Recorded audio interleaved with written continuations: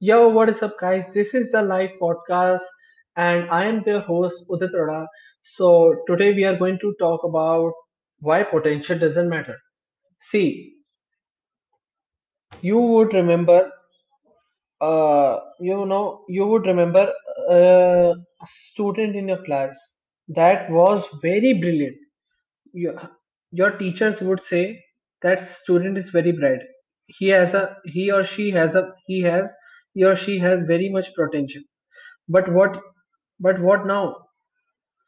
If that student didn't, if that student didn't, uh, work hard or did take action, that potential would be of no use. So that is why potential doesn't matter. The thing that matters is action. If you do more and think less, that's what's going to matter.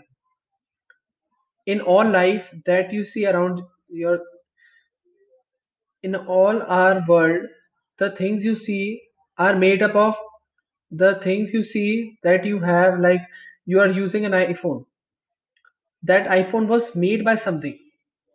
The Apple took an action. If it would have thought about only designing, nothing, it would have done nothing about making the iPhone. It would There would be no iPhone.